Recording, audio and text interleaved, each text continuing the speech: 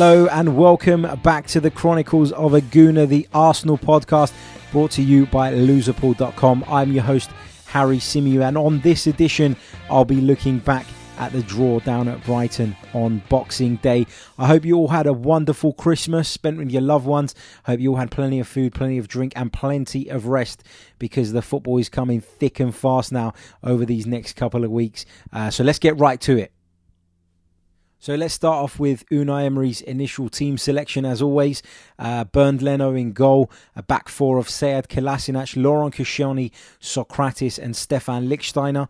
A midfield trio of Lucas Torreira, Granit Xhaka and Matteo Guendouzi, with Mesut Ozil supporting Pierre-Emerick Aubameyang and Alexander Lacazette. Now, looking at that team initially, I'll be honest, I didn't have an issue with it. I was pretty pleased overall. I think a back four was the sensible thing to do given the personnel available to us. So I was glad to see that. Mesut Ozil was in the starting lineup again. I was pleased to see that in an away game. I thought we've missed his creativity at times. I know some people have been highly critical of him of late and probably don't feel that his contribution against Burnley was as big as I did, but I was pleased to see him back in the side.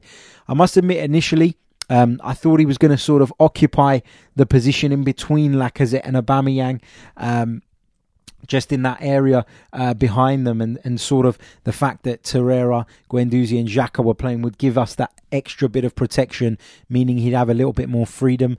That's how I hoped it would be. I didn't think it was actually like that, though, if I'm honest. I felt as though we played with sort of a front three, with Lacazette through the middle, Aubameyang mainly operating from the left, and of course Mesut Ozil operating from the right. It was very fluid, though, wasn't it? They did keep rotating, they did keep changing positions, and often we saw Pierre-Emerick Aubameyang making the diagonal run across, and he managed to get in behind a few times by doing that. So that was great to see, the fluidity in and amongst that three. I thought we started the game brilliantly well. I thought we controlled possession very, very well. We did carve out some good opportunities in that first half. Pierre-Emerick Aubameyang took his goal very well. He also went close shortly before when he tried to lob Matt Ryan after Guendouzi picked him out brilliantly. And then, of course, there was the other opportunity which he took down on his chest. And unfortunately, the keeper read what he wanted to do there and pulled off a really, really good save. But my sort of disappointment comes from the fact that we were so dominant, we were on top, and we just seemed to be reluctant to step it up that extra gear and really take the game to Brighton and essentially put the game beyond them. I didn't think we did that. And we probably should have. And of course, hindsight is a wonderful thing, isn't it? It's easy to look back and say, oh, in hindsight, we should have done this or we should have done that. But it's something that I've seen many times this season with Arsenal. There's a reluctance to step up a gear, particularly in the first half of games. And I don't know if it's tactical. I've spoken about it before, that is the slow start part of the plan. Well, I don't think anybody intentionally wants to start games slowly, but in this case, we had the good start. We had the strong start. Brighton were at sixes and sevens. They were all over the place. And I felt that we had an easy ride of it early on, but we didn't make it count. We didn't punish them. We didn't up a gear and really take the game to them and put Brighton to the sword. And ultimately, towards the end of the first half, we paid the price, didn't we? Talking about Brighton's equaliser, it was Jurgen Locadia that got the goal. It came from an Arsenal corner, long ball over the top. Stefan Lichtsteiner has probably misjudged the flight of the ball there. He's gone to head it. He's made a mistake. He's miscued it. And unfortunately, the ball's ended up in the path of the Brighton forward, who's taken one step around the on-rushing Bernd Leno and then slotted the ball into the back of the net. Looking at with whom the fault lies, you could say Stefan Lichtsteiner for misjudging the flight of the ball, for heading the ball into the striker's path. A lot of people have blamed Bernd Leno for coming rushing out. I think it's a bit of everything, isn't it? I think, first of all, when you're leading a game 1-0 away from home, you should never be in that situation where you get caught out as badly as we were when you're attacking from a corner. We were in the driving seat. We were winning the game. We were by far the more dominant side. Brighton hadn't really had a sniff up until that point. So to get caught on the break like that was very disappointing. I felt that we probably didn't leave enough cover back as we should have in that situation. And that's where Arsenal need to get a little bit smarter. That's not always just down to the manager. It's down to the players themselves to look around and say, if we do lose the ball here, we're a little bit stretched and we need to make sure that we have sufficient cover in place. That didn't happen. The ball came over. Lichtsteiner's header was poor. Of course it was.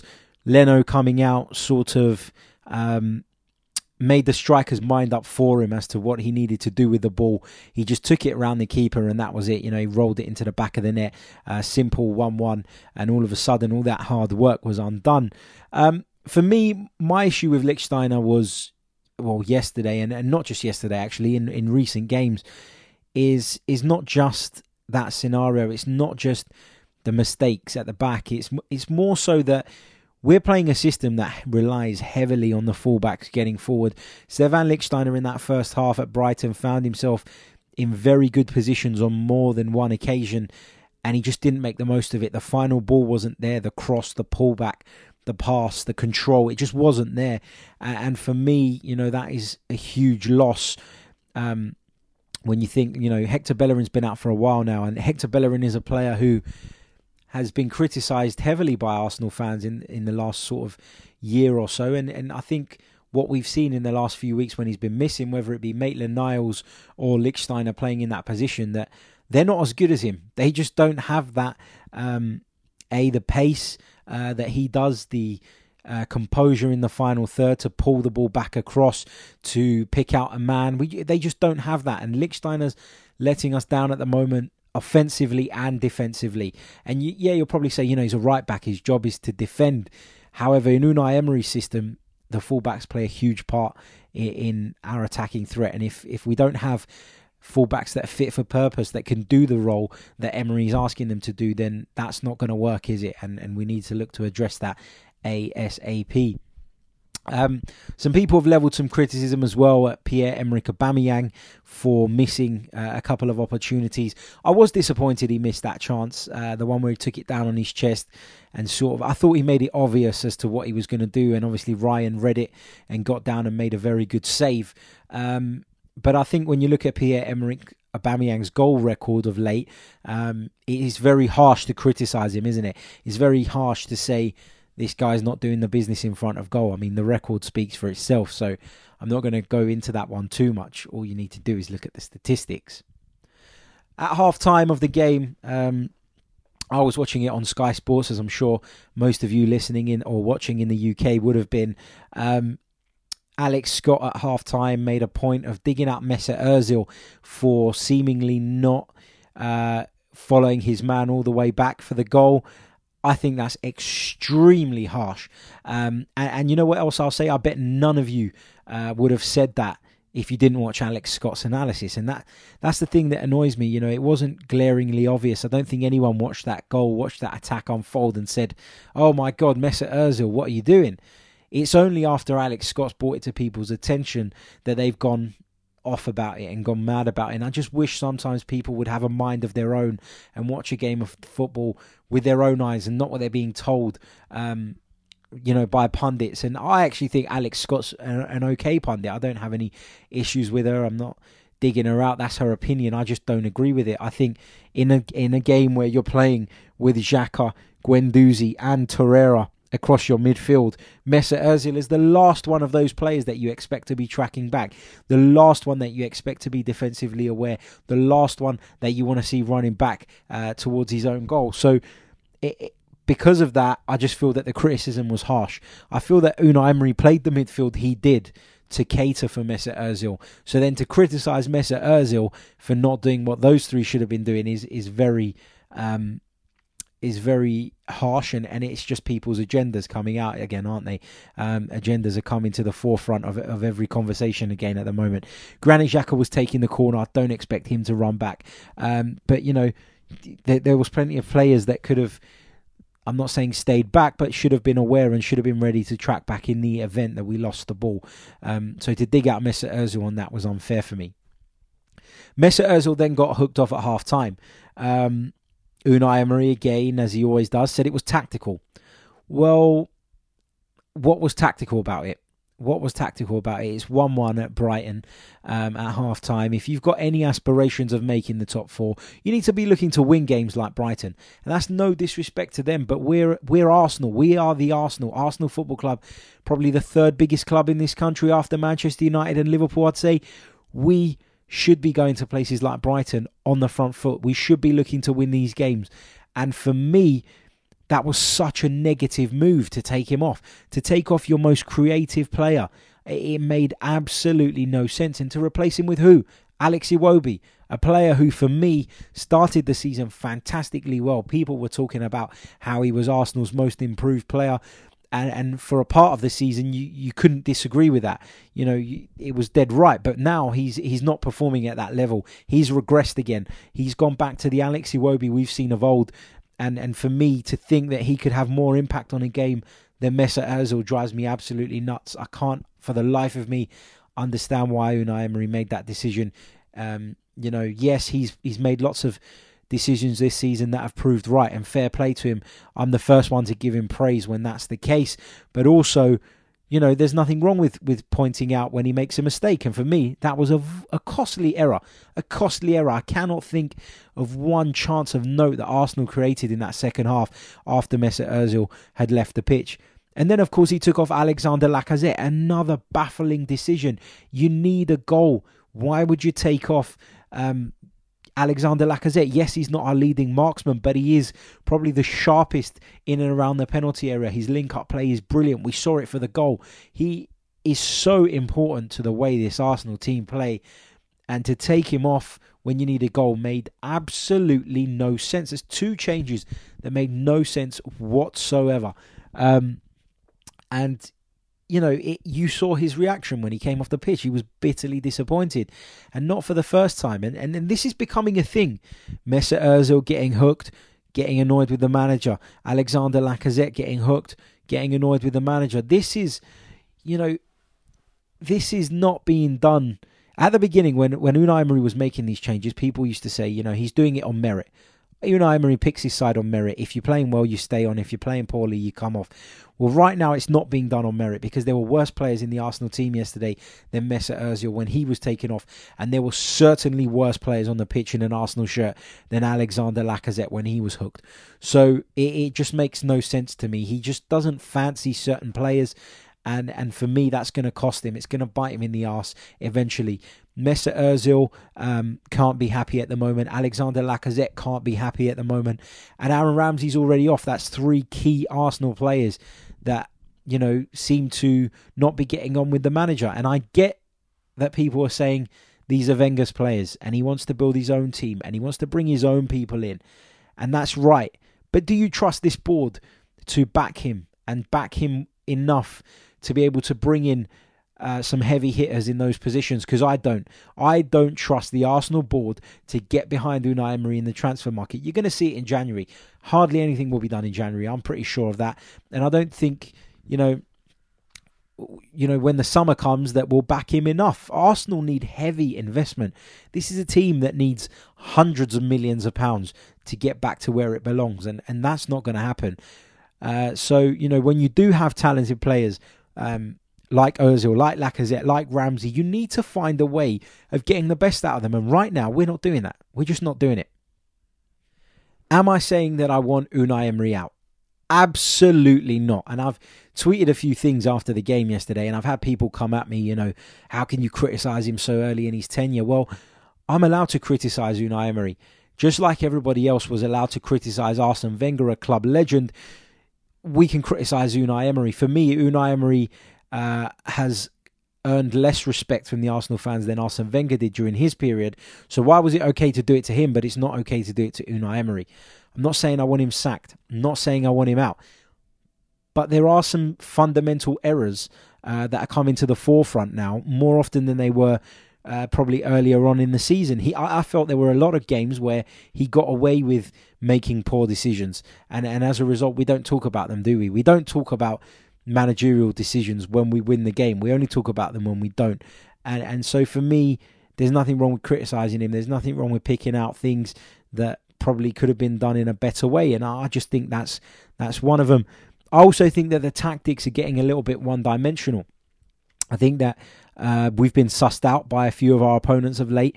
I think that Brighton probably played us as well as anybody else has in recent months. I think they worked us out to a T, and I'll explain what I mean. So for those of you watching via YouTube, I'm going to use my little tactics board to describe what I'm trying to say. For those of you on the audio, I will do my best to describe it, of course. So those of you who have watched the recent video podcasts or been listening via the audio, you would have heard me talking about our insistence on playing out from the back, and the fact that our centre-backs are being asked to split wide open in order to create angles and try and invite the opponents onto us. Well, at Brighton, we saw a classic example of what happens when your opponents don't fall for it. They don't get sucked into that trap.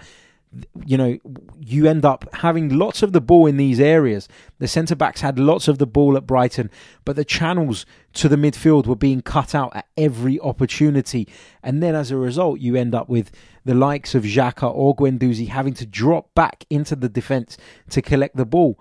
And you just end up back at square one. It feels like we have so much possession in and amongst the central defensive areas, but we don't have a way out of it. We just don't. It's, you know, Brighton were very clever in the way that they sat off us yesterday and only worried about closing off the channels to the midfield as opposed to pressing us really high up.